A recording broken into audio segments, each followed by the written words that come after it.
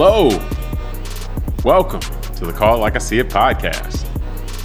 I'm James Keys, and in this episode of Call It Like I See It, we're going to discuss the dysfunction in the U.S. House of Representatives following the ouster of Kevin McCarthy as the Speaker of the House, and consider what is driving this level of dysfunction that has essentially paralyzed the House of Representatives right now. And later on, we're going to react to some economic data, some recent economic data, which shows that Latinos in the U.S. now have an economic output that exceeds the nation of India, which has 1.4 billion people in it. So that's a lot of economic output, for just the Latinos in the U.S. Joining me today is a man who went deep into his bag of fire takes last week. Tunde Ogunlana. Tunde. One question for you, man. Are you ready to give me some mo? Yes, sir. But don't tell everyone it's a very small bag. It's like a baggie. That's how you had to go so deep. Yeah. It wasn't like Santa's like bag of gifts, big and nice and big. But there you go. Just a little. Yeah. No, we're recording this on October 17th, 2023. And a couple weeks ago, Kevin McCarthy was voted out of his speakership position. And in an effort that was led by just 8 Republican congressmen out of 435 total congressmen. And it was historic in that it was the first time a Speaker of the House was voted out, during the term like that. Now, the House needs a Speaker. That's an important leadership role in terms of organizing the business, bringing votes to the floor and so forth. So the Republicans who are in the majority of the House have now immediately began an effort to replace him as the Speaker of the House. They first nominated Steve Scalise. But he stepped down almost immediately within like a day because he just didn't have the votes to win the speakership, so to speak. He canvassed the room and saw he didn't have the votes and stepped down. And so now we have Jim Jordan, who's nominated, and we're expecting a vote here by the time this comes out. And he's been putting on the full court press, and there's been reports on that as far as to try to get the votes to win the speakership. The key is that out of the 220 or so Republican congressmen, which is a majority of the 435, you need pretty much everybody. You can only have about 4 defects or people who don't vote for you out of your caucus in order to have the majority of the votes, because none of the Democrats or none of the members of the Democratic Party are going to vote for the Republican nominee. So all the while, there's no elected speaker. So the House of Representatives just isn't operating, at all. Meaning this isn't just dysfunction, but it's not even operational. So Tunde, what are your thoughts on the deposing of Kevin McCarthy by the GOP Congress? And, a couple weeks back, and also, just the struggle to agree on a new Speaker of the House? Good question. But before I answer, I just want to piggyback on what you just said, because you just said a mouthful. In terms of, I realize as I'm listening to you, I'm like, man, that's a lot. That's a lot. Yeah, last 2 weeks. But it also made me realize that if what you talked about just now requires necessarily a certain understanding of our government and the functioning of it, like what is the House of Representatives? Why is it there? Why do we have members of the House? What do they represent? Who are they? And all that stuff. So I know we'll cover some of that, but it just, what it got me back to realizing is, this is the great system we have is about the people's participation in it. Yeah. So we do have the democracy we deserve in that sense. So I know we'll get into that, but to answer you directly, I find this all fascinating. The note I wrote in preparation was a slow moving train wreck. And I'm on the train. That's because just like a slow moving train wreck, it's like I'm kind of watching it, knowing that it's not comfortable, and this is going to be probably painful for somebody. But like I said, I'm on this train because I'm American and I live in this country. So we're all dealing with this together in a sense, no matter how we feel about it. You know what I mean? Yeah. So it's a good reminder there's no celebration here going on that our Congress, our legislative branch can't get their stuff together. Yeah, exactly. So, well, let's put it this way. We aren't celebrating. Maybe someone out there is.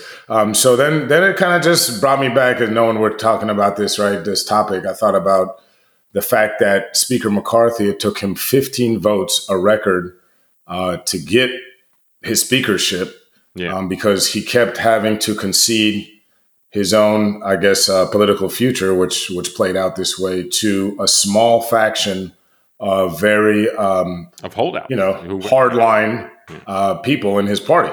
Yeah. And so this is an example of minority rule within a democratic republic of the United States, meaning it seems like 96% of Republicans in Congress did not want him removed.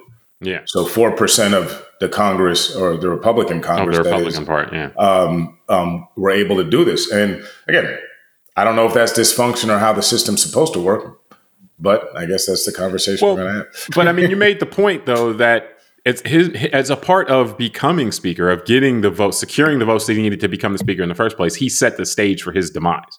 You know, because the concessions that he made are the things that allowed it or made it easy for a small group of Republican congressmen to later on, if they decide, to take him out. And they wanted that to have constant leverage on him. And ultimately, it wasn't a bluff.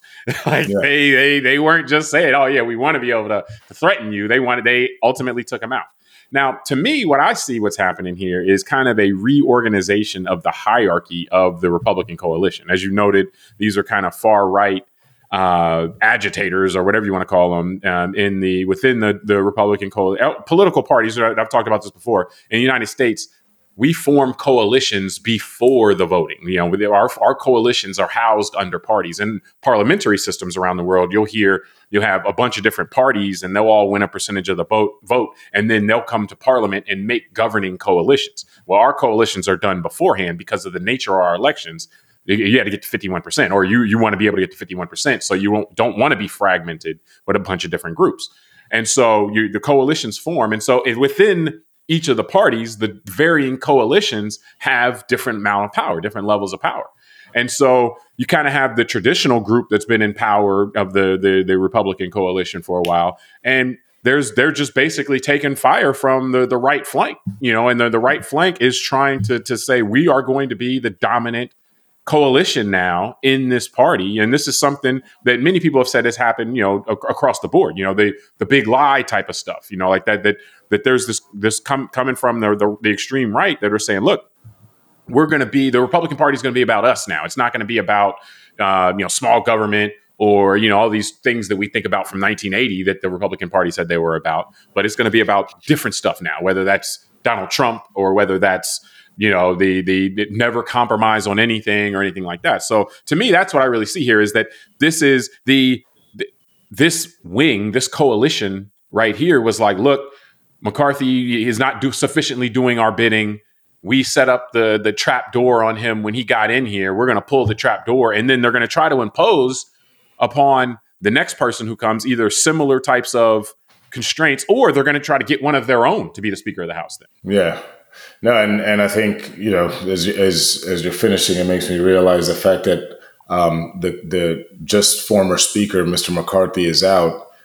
He broke two records. So he broke the record when he got nominated for the most votes because he had to twist himself into a pretzel. And then he broke the record for being the first guy ever removed in this way, which are related. Yeah, exactly. And it's pretty embarrassing. And so I think, not to knock him, it's more of, this is, I think, the symptom of a wider problem that's been brewing for some time, especially over the last decade, but it had seeds even earlier than that. And I think we're at the culmination. This is just very interesting being alive to watch this in our own country, because this is no longer about the traditional disagreements between liberals and conservatives over how to deal with government and what its role should be in our lives. So like you said, about should taxes be relatively high or relatively low? But correct. Again, still in some how should that tax revenue be used, right? Like used for entitlement programs and helping out people, the single moms trying to raise their kids and helping them with food stamps and early learning projects, or should it go to defense spending and giving, oil and gas companies leases on federal lands, that are very cheap? Those are the things you and I grew up with in terms of the arguments between both parties, but they both centered around an idea of, it was really about the philosophy of the two different bases of each party of how to see the country move forward. And I think, let me say that a different way. Yeah. It wasn't those arguments weren't about the what. The what was agreed upon. What are we doing here? It was the how. How are we going to use our resources to accomplish the what? But I think what you're getting to now is that we're actually having more. We're heading more towards some disagreements about the what. Like, okay, well, what are we going to be working on here? What's interesting is, and this is just interesting. It's really sad for me to say it because I think we benefit, all of us, from a robust debate, and what the whole point of this country is. Well, that's one of the things that we aren't necessarily agreed upon anymore. But that was one of the things we take for granted. Yeah, but this is our show, so I'm expressing my opinion. So I'll let you say it without being challenged. Yeah, exactly. Come on.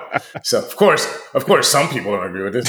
That's why we're here. That's the whole conversation. So no, but that's the point, is saying that the idea of debate, you have the Congress, again, like I said at the beginning, you said some complex things, which aren't, I'm not saying it to be a smartass. What I'm saying is it's the understanding of the system. We have an upper and lower chamber of the U.S. Congress. The Senate is the upper chamber, the House of Representatives being the lower chamber. Both create and ratify legislation that goes to the president's desk for signature. So the idea is that debate between the two parties as de facto and proxy representatives of us, the voters, happens in those chambers. Like you said, that should lead to an outcome that benefits the nation or puts us forward with the best ideas.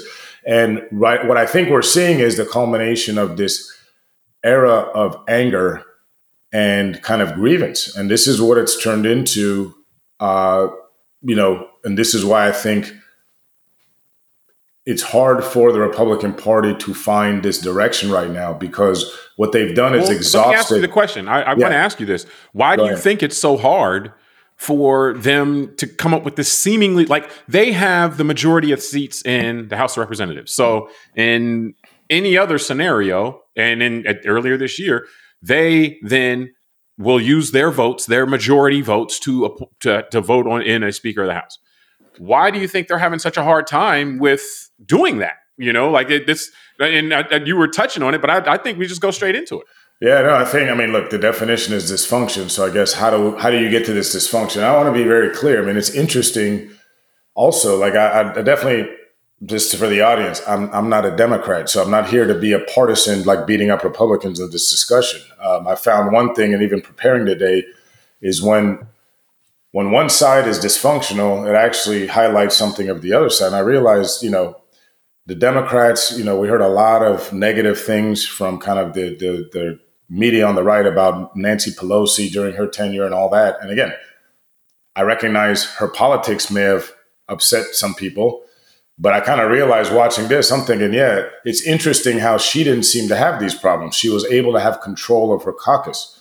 So that's part of leadership, is just being able to hold down the fort. Now, keeping everybody on board. Yeah, correct. And the problem here is, again, whether one agrees with Democratic policies and ideas or not, the idea, what I'm going to say is, Democrats still have their own reason of being other than just grievance and anger. No matter what the media tries to tell us, right? It's things like green energy, trying to fight climate change, like we talked about. They still believe things that people may disagree with, but you can name them. And it's like we were just saying earlier, like they still believe in redistribution of certain wealth from the tax policies and all that to help those at the bottom and all. That's, to me, I can say, okay, I can point to that. We don't no longer know what the Republican Party is really about in terms of what it used to be. Like you said, the 80s and 90s, early 2000s, because right now they've been cannibalizing their own leaders, because it's almost like this resentment from the ground up. So the base is angry now, constantly angry and triggered. The media triggers them, the social media, all that, the ecosystems trigger. And what we've got now is part of the base, we should say, because it's not the entire base, but a large enough part of the base that it really, really matters. Correct. And a very aggressive, like you said, vocal. So it kind of scares the people that aren't as aggressive from standing up against it. And I think that's what we're seeing now with this fight for the new speaker. And so that's the thing. I think that's the issue, is it's like the dog that caught the car for a group of people that perform better when they're out of power, if that makes sense. Because when you're out of power, it's easy to constantly criticize and throw tomatoes from the cheap seats and say that everything sucks. But once they get in power, then they don't seem to have that direction, right? Like think about how serious the world just got in the last 2 weeks between the attack from Hamas on Israel. We've got a government shutdown looming in 3 weeks. We still have a land war in Europe, like a real war for the first time since World War II.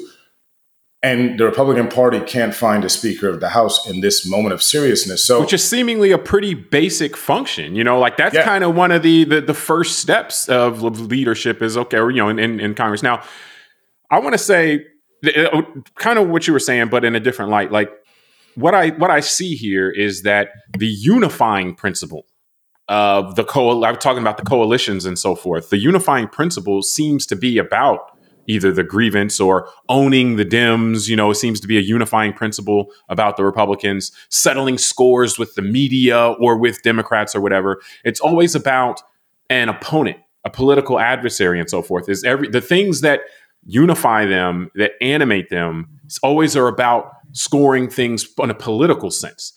And so that does leave you ill-equipped when it's just within your own group and saying, okay, all right, within our group, what are we going to do? Because it's like, well, it's not about who they select as a speaker, whether they can agree on a speaker doesn't have anything to do with really the Democratic Party. It doesn't really have anything to do with the media, and with certain exceptions, which you may get into. But so this is only about looking at the Republicans looking at each other and saying, okay, what do we want to be about? And this is honestly what you brought this up offline. I think you're going to get into this, and so I'm not going to go too far into it. But we saw this start to come to fruition a little bit back in 2020 when the Republican Party, and we've mentioned this on the show before, their platform for the 2020 election was what Donald Trump wants to do. Like it wasn't normally parties, each presidential election, they have a long platform and it's about, we want to build roads and we want to do this and do that. And they didn't do a platform like that this was just like, we're about what Donald Trump is about. And so that is, again, not to say that is the cause of this, but that's a symptom. That's an example from their own mouths that there aren't a set of principles, a set of things that we want to get done when in power in the country that unite the whole caucus, that bring this coalition of groups together that they all can agree on. And so when you have to say, okay, well, we need leadership, you're ill-equipped, really, because all you're about is either we're following this guy who's not here right now, who's not, who's not able to become we're not going to become the Speaker of the House, or it's about let's make sure that we stop the Dems from doing fill in the blank. And it's like, well, but this is about you having to do something, not dealing with the Democrats, just you yourself. And so can you get everybody on the same page about doing something for yourself as opposed to doing something to thwart what you build your identity around and thwarting the enemies or thwarting the media or something like that. Yeah. And I think, before even getting into, the party platforms and that stuff, it's just interesting because, again, as you're speaking, I just want to remind the audience, why is this important is the Speaker of the House, number one, is basically the next in line for the presidency of the United States after the vice president. So if, God forbid, Biden and Harris are traveling somewhere and the plane goes down, the Speaker of the House leads the country. So now that the Speaker of the House brings, that's a more remote, but they bring legislation to the floor. That's where I was going next. So right now, with all what I just said going on around the world, and Biden today is in Israel. So again, God forbid something happens, right, in terms of our leadership as a country, then we have no one in position to take that authority. And like you said, we have all this stuff going on, which we just mentioned, and a government that is at risk of shutting down in 3 weeks, and we can't pass any legislation. We can't even bring it to the floor. We can't even consider legislation, so to me, that's like the House of Representatives, their job is to bring legislation to the floor and then pass it. And then the Senate will consider it, or vice versa. The Senate will pass something and the House considers it. We can't do that. Congress cannot operate right now at all. Yeah, no, that's why I want to say it for the audience, because that's what I mean. This all sounds wonky sometimes and all that, but it's really to stress the point right now. an important branch of our government out of the three branches. One of them is dysfunctional, period. And so it's not operational. I would go even further. It's like we got a tricycle and one of the wheels is gone. Yeah. So no, and that's what I mean. In a time with all this going on, which I mean, look, there's always important things going on, but it seems a little bit heavier now. So going back to the point you said about like the party platform and all that, I mean, I just, in preparing for today, I was just thinking about the assault on the American voter by certain parts of our political spectrum. And I got to thinking back, into like, there's three phases of this that have already happened. And now we are entering the new phase, which is, I just stay with me here. 1968 to 1994, I kind of went from Southern strategy through the 94 Congress was kind of phase one. Then I said phase two was kind of the 9/11 and the George W. Bush era, because that was kind of when the nativism, and again, not to bash American people, we were scared after 9/11. And that's when I remember I've said this in other discussion. The first time I've seen people on the news saying you're either with us or against us. And the Bush administration was the first time in my life that I saw kind of an authoritarian style presidency in the United States. Remember, we had the issue with the U.S. attorney's offices and the way that the kind of rhetoric from the administration of this, like I said, this with us or against us thing. And a lot of Americans kind of fell into that. And then the next phase I had was the Tea Party era, the 2010s, and the response to Obama's presence. And that led us to kind of now, because I thought about important issues like, let's say, healthcare in this country, which is very important. We had Americans being told there were death panels and all that stuff. And that was now 13 years ago. But the opposing party has not come with any ideas in 13 years of how to make our healthcare system better. At least the party that opposed that. And that's what I'm talking about is I'm not here to say that the Democratic ideas are the best. We need good, challenging ideas. We just haven't had any because the party has devolved from a platform of ideas that are conservative and how to, make America better to now becoming a personality cult of anger. And also this issue of the fealty to one man, like idolatry. So, well, no, I mean, that's an interesting point. In the sense that, like, the reason, if you go back to the 1980s, and you can consider whether this is totally genuine or just convenient, but there was rationale and reasoning provided for why entitlement programs were bad. And it was, people need to stand on their own 2 feet. If the government helps people, then they become more irresponsible. Like, and that stuff, there is a logical basis for that type of rationale. Like, hey, if it's a welfare, a nanny state, then many people will not try to even stand on their own 2 feet. They'll just, become, part of, just take care of by the government, and that's it. And so versus going to, okay, the government's going to foot more of the bill in healthcare. The government's going to do certain parts of healthcare. And the push against that, there may have been some underlying basis from a logical or rational standpoint. But like you said, it became like death panels. It became like deception, trying to get people angry, trying to get people afraid of it, as opposed to being if we need to solve the healthcare problem, which everybody seemed to acknowledge there was, either in terms of costs or in terms of how we're administrating it, we have a different idea. Our idea is better because it won't fall into blank trap and so forth. So there's definitely something there. I mean, one thing I'll point out here is that from the ground up, like this issue, as you pointed out before, this doesn't seem to be something that's being driven. This level of dysfunction, dissatisfaction, anger doesn't seem to be coming from the top. It seems to be brewing up. And so in the House of Representatives, honestly, it is the branch of our government, or the part of our government in the federal government that's closest to the people. So if there is a level of dissatisfaction, dysfunction, distrust that's brewing up from the people, it's going to hit the House of Representatives first, most likely, because that's the one. There's 435 of them. Your House districts. Senate is 2 per state, whereas House districts are much smaller, generally speaking, unless it's a very small, from a population standpoint, state.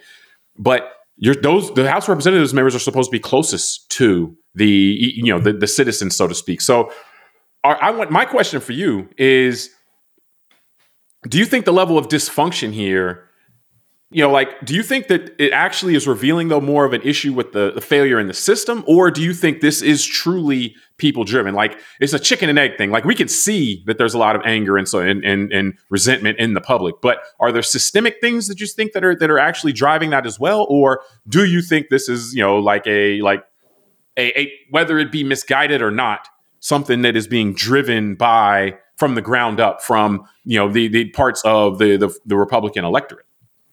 Of course, it's all swirling together to all the ingredients of the stew, but I think that it's a little bit more of the latter than the former. I do think of course, we're a big society with 330 million people, and we got a lot going on. And we're only talking about Republican voters right now, because where I'm getting at is, of course, there's systemic issues in any nation as big as ours. That's what I'm saying. Like, I think we need to accept the fact that there's never going to be a finish line when we just get everything done. It's just all this accomplishment stuff, and then everything's great forever for the rest of our And also, there's no perfect system.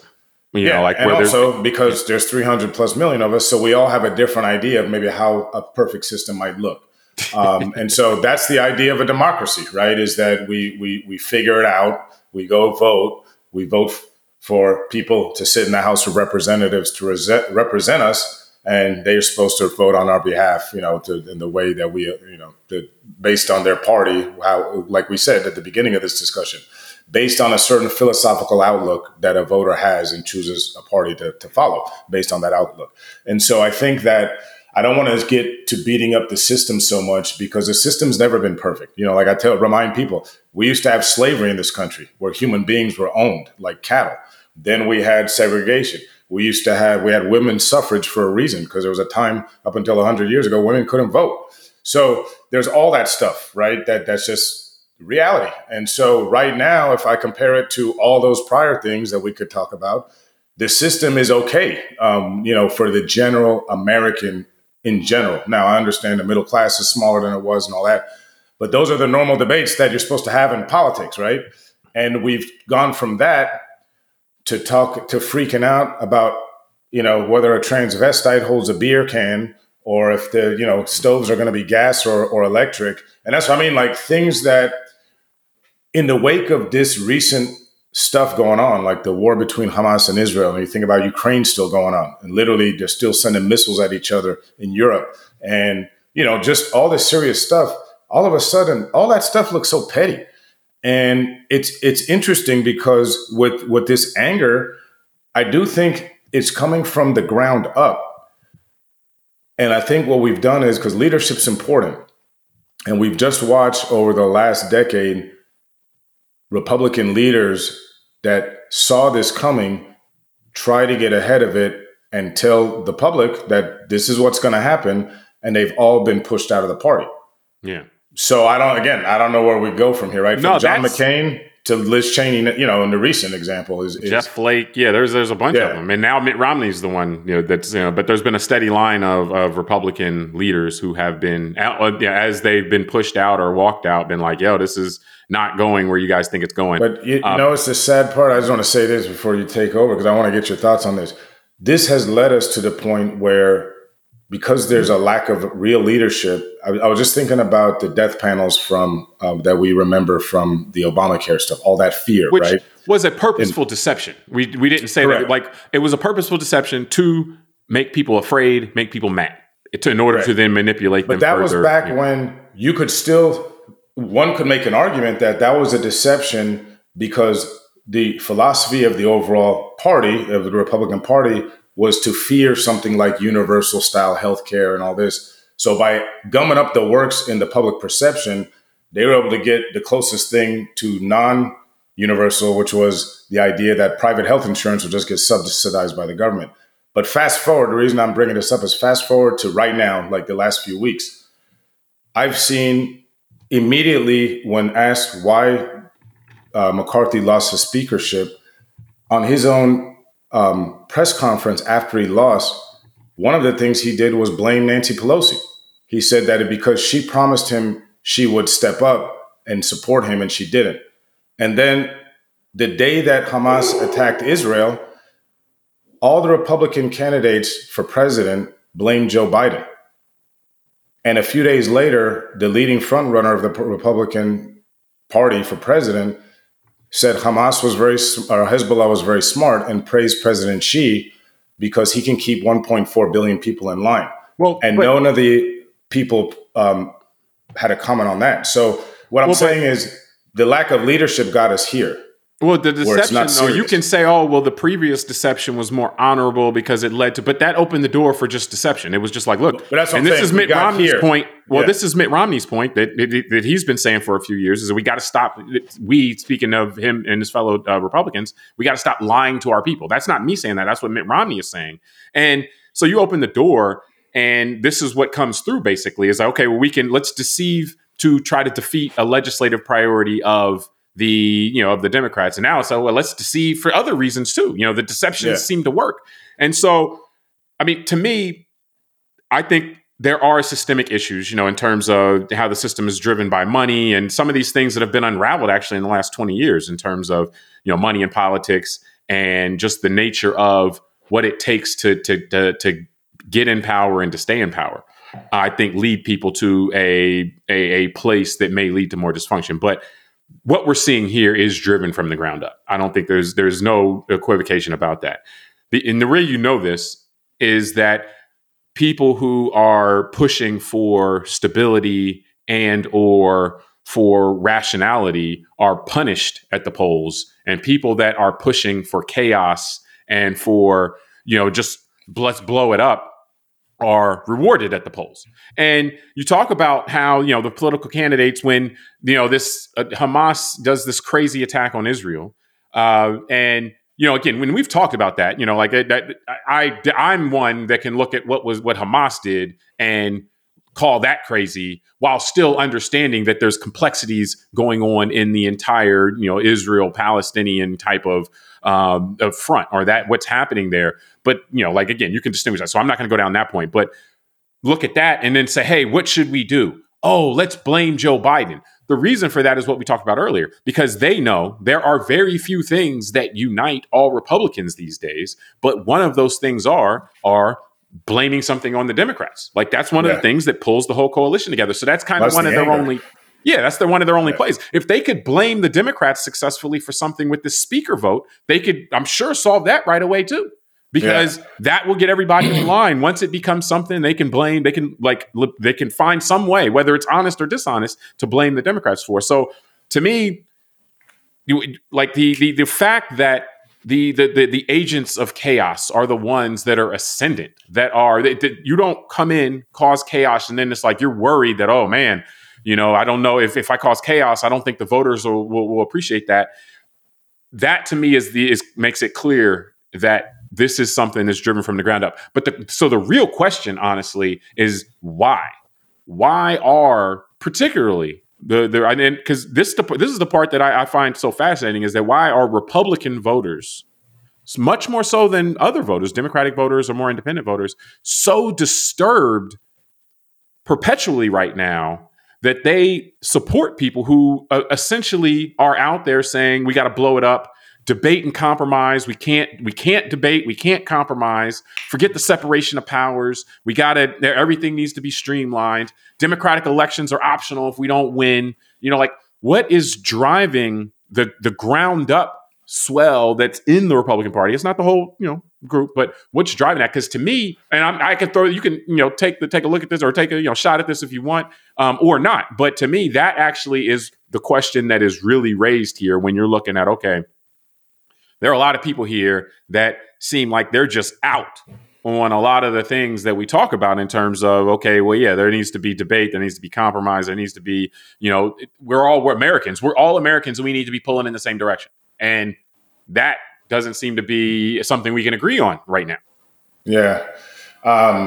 Look, there's a lot there. I think because I'll finish off on your last question, but I want to go back. As you were talking, I wrote a note here that you're right about this anger is coming from the ground up. And in my opinion, it's like we talked about the death panels, right? It's being manipulated by specifically media outlets. And I want to say this, this idea that the liberal media is the most powerful thing in the world is, again, interesting, because I would say the mainstream media is more corporate than liberal. We can get into that. But you think about it, everyone recognizes that the top cable news opinion heads and anchors in the evening slots are all on Fox. It's, former Tucker Carlson, it's Sean Hannity, it's Laura Ingraham. They're the ones that dominate. It's seemingly whoever they put on TV. Yeah. Because you can go back to Bill O'Reilly. Whoever they put on TV instantly becomes the most powerful news anchor. Yep. And we learned a lot through things like the discovery process during the Dominion lawsuit that, there's a lot of money to be made with this anger style of selling media. And that's one reason why Fox lost its lawsuit and had to settle, because it was evident that once they actually got honest about the election not being stolen, they were losing viewership to other outlets, and they got worried about their stock price and other things, and they started lying. And so that's where it's sad, because we saw in writing text messages from anchors like Tucker Carlson and Sean Hannity that they didn't believe what they were telling their own viewers. And that's why it's a very difficult thing for me to wrap my mind around, because I don't necessarily blame the voters, because they're being told by people that they're supposed to trust, like TV anchors and like congressmen and senators who they elect and who are in their ecosystem of messaging. And so when you Mitt have Romney's point, that was Mitt Romney's point. When you have people that are elected officials telling you things that are lies, I'm not going to blame the people there. That's why I said it's really about leadership. And so the problem is that what I wrote here was that McCarthy was voted out because he compromised. Yep. Because he dared to keep the government open. And what they don't realize is, like the debt ceiling debate just a few months ago, McCarthy actually got so many concessions out of Joe Biden and the Democrats for the debt ceiling. Remember, a month before the debt ceiling deadline, Biden was like, I'm not debating anything. You guys come to the table with it, just keep going to clean and or else I'm not doing it. By the end of that debate, to keep the government or the debt ceiling going up, Republicans were able to get the IRS funding put to this side.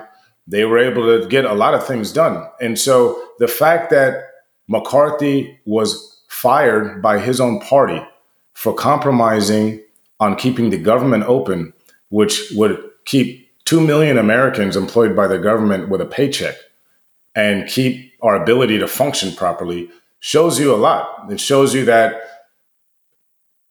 we now have a group of politicians that really are just interested in their own power and not in just country. That. They see that they derive power from chaos.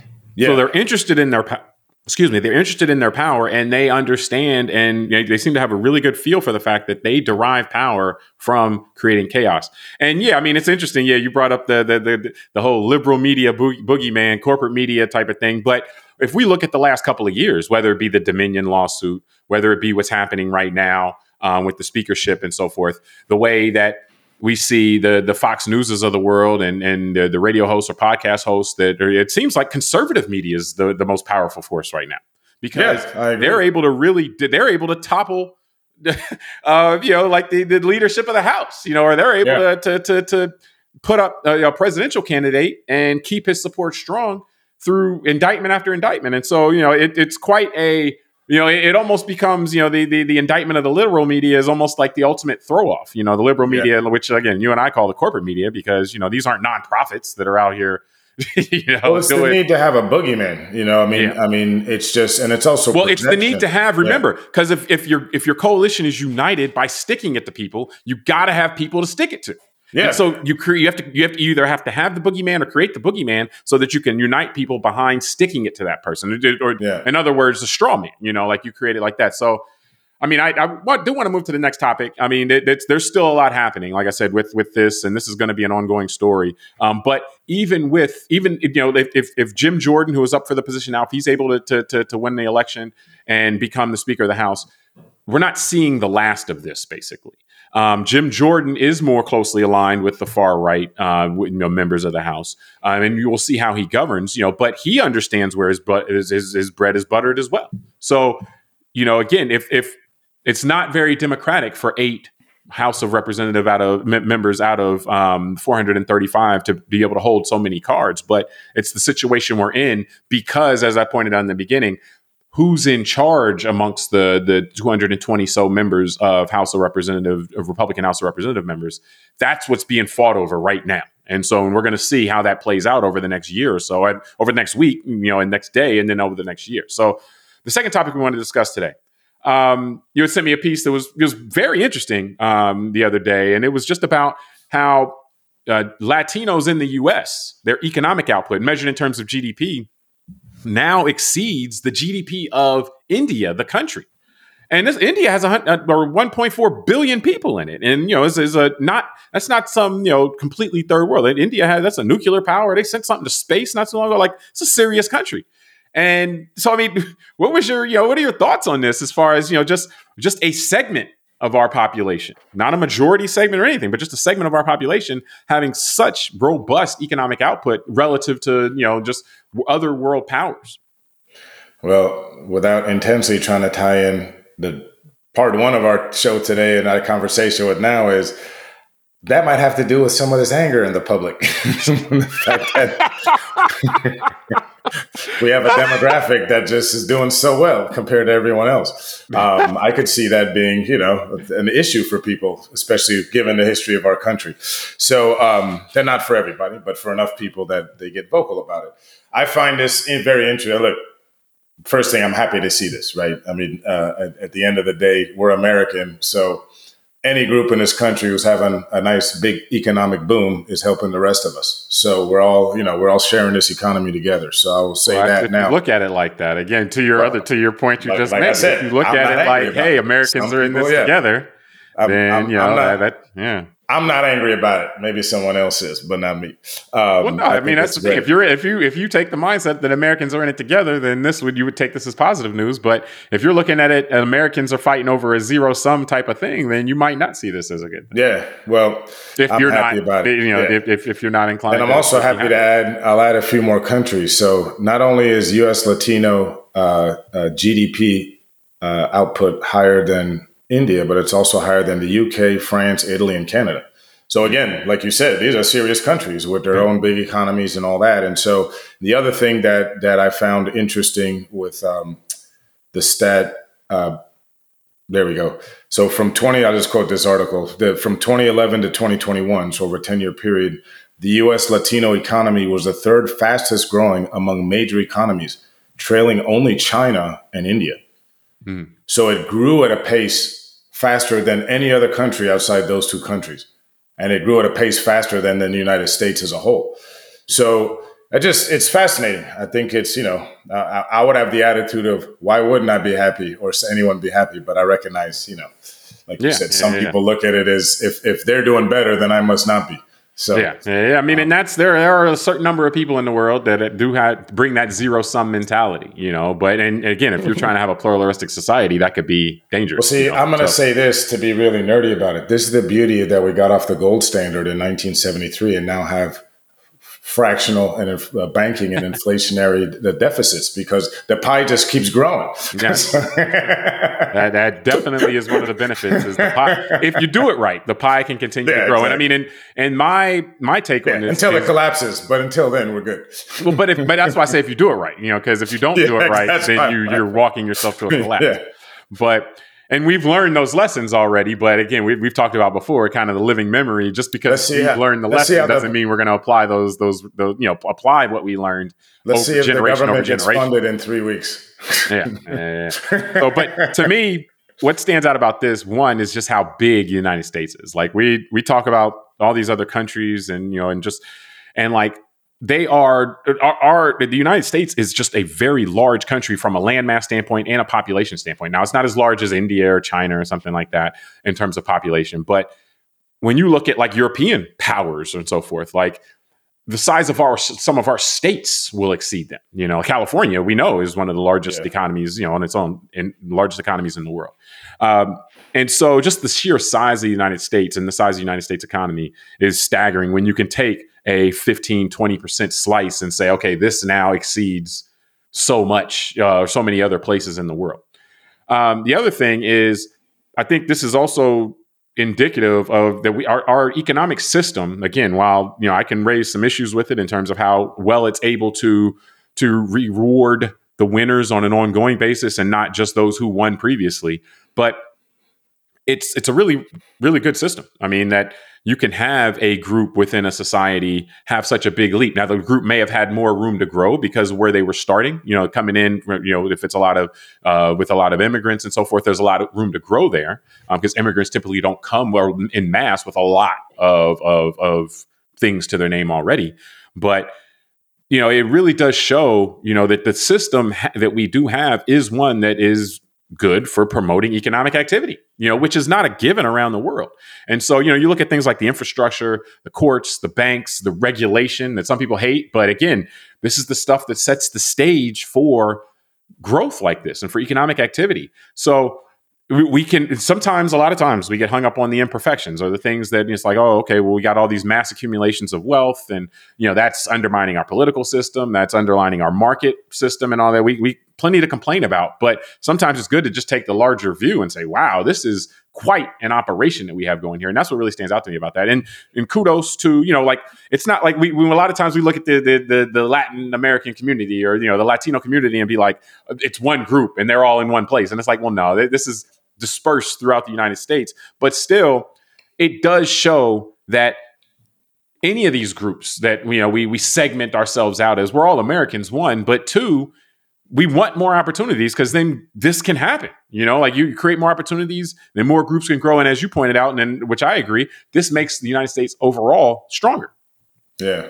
And I think also it highlights again, not to beat a dead horse about part one, but the dysfunction of our Congress really hurts a topic like this in the future about our ability to bring in immigrants in an organized way that will then, like you're saying, work and help grow the economy. Because if we don't, we're going to be like Europe and Japan, where we have a falling birth rate. The aging society. Have the ability, correct. Like America's been able to avoid the aging society issue, United States, for so long because of immigrants, so can keep a society, keep a culture or society that keeps growing, and an economy that keeps growing and growing and growing, because we keep getting an influx of it. And I always point this out: the immigrant is not the one who's lazy. The immigrant is the one who got up and moved hundreds or thousands of miles, and the people that stayed behind are the people that are the less motivated, not all the time, but a lot of times, so.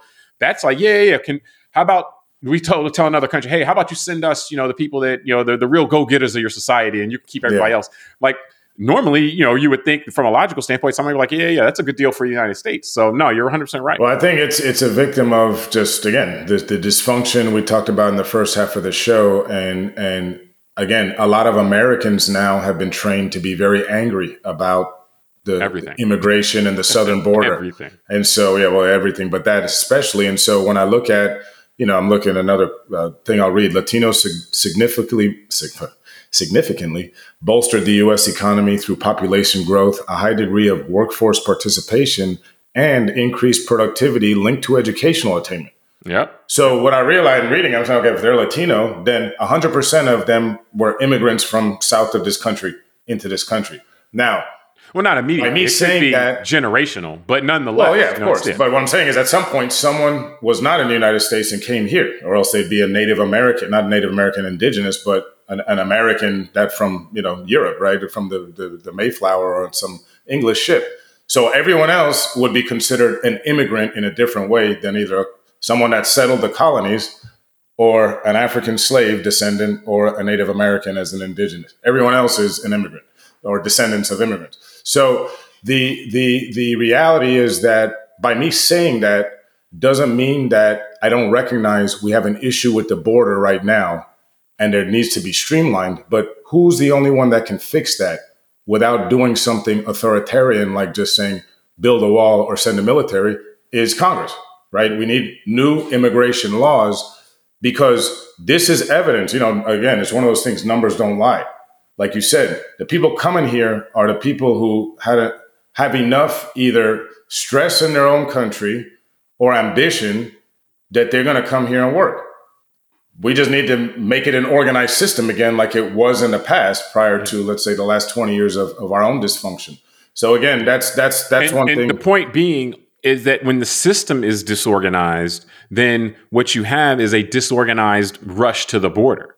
When the system is organized and predictable, then people can participate in an organized and predictable system. And the idea of just rushing the border is less, it's less appealing because, then you're going to get caught or, yada, yada, yada. But when that's the only option because the system is broken and there is no legitimate means to say, okay, I'm going to apply, I got to wait 3 years and then they'll bring me in, then, you incentivize the chaos at the border by not creating an alternate solution. And that's really what we're lacking a lot of times when in this immigration debate. It's always framed as we just got to stop what's happening at the border. And it's like, well, why is that happening at the border? It's happening at the border because the signals that we're sending is that there is no organized way to do this. There is no proper way that we've set up that we can do this and that it works. If you want to get in here, you got to just rush the border. That's the signal we're sending by not having a set system. And that's like you said, that has to originate from Congress. Yeah, and that's what I was going to say. That's the problem of having Congress being dysfunctional on a topic like this and then having it only any changes made through executive orders by a president. Because you make a good point. Every time, and since George W. Bush, who tried this and wasn't able to get the Congress around to doing anything. So we've had now Bush, Obama, Trump, and now Biden, 4 presidents that you're right. Each one sends a different signal.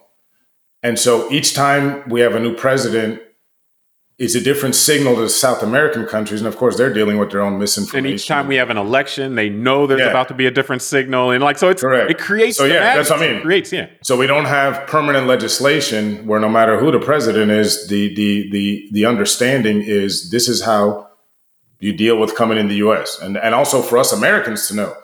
Yeah. And, I guess maybe somebody benefits from Americans being angry and this system being chaotic. I'm not sure who. Going back to the first part, yes, there are people who seem to benefit from and understand they benefit from chaos and anger and fear. And so, honestly, the biggest thing is that people who don't want chaos, anger, and fear, or don't want to emphasize or prioritize those, have to take a look at their own choices and have to look at who they're supporting and so forth to make sure that they're not plugging into or supporting and in fact, hopefully opposing the agents of chaos and the people who derive power from chaos. And again, not just dumb luck deriving power from chaos, but understand they derive power from chaos. And so they'll therefore set out to create chaos that they will then derive power from. So, but I think we can wrap from there.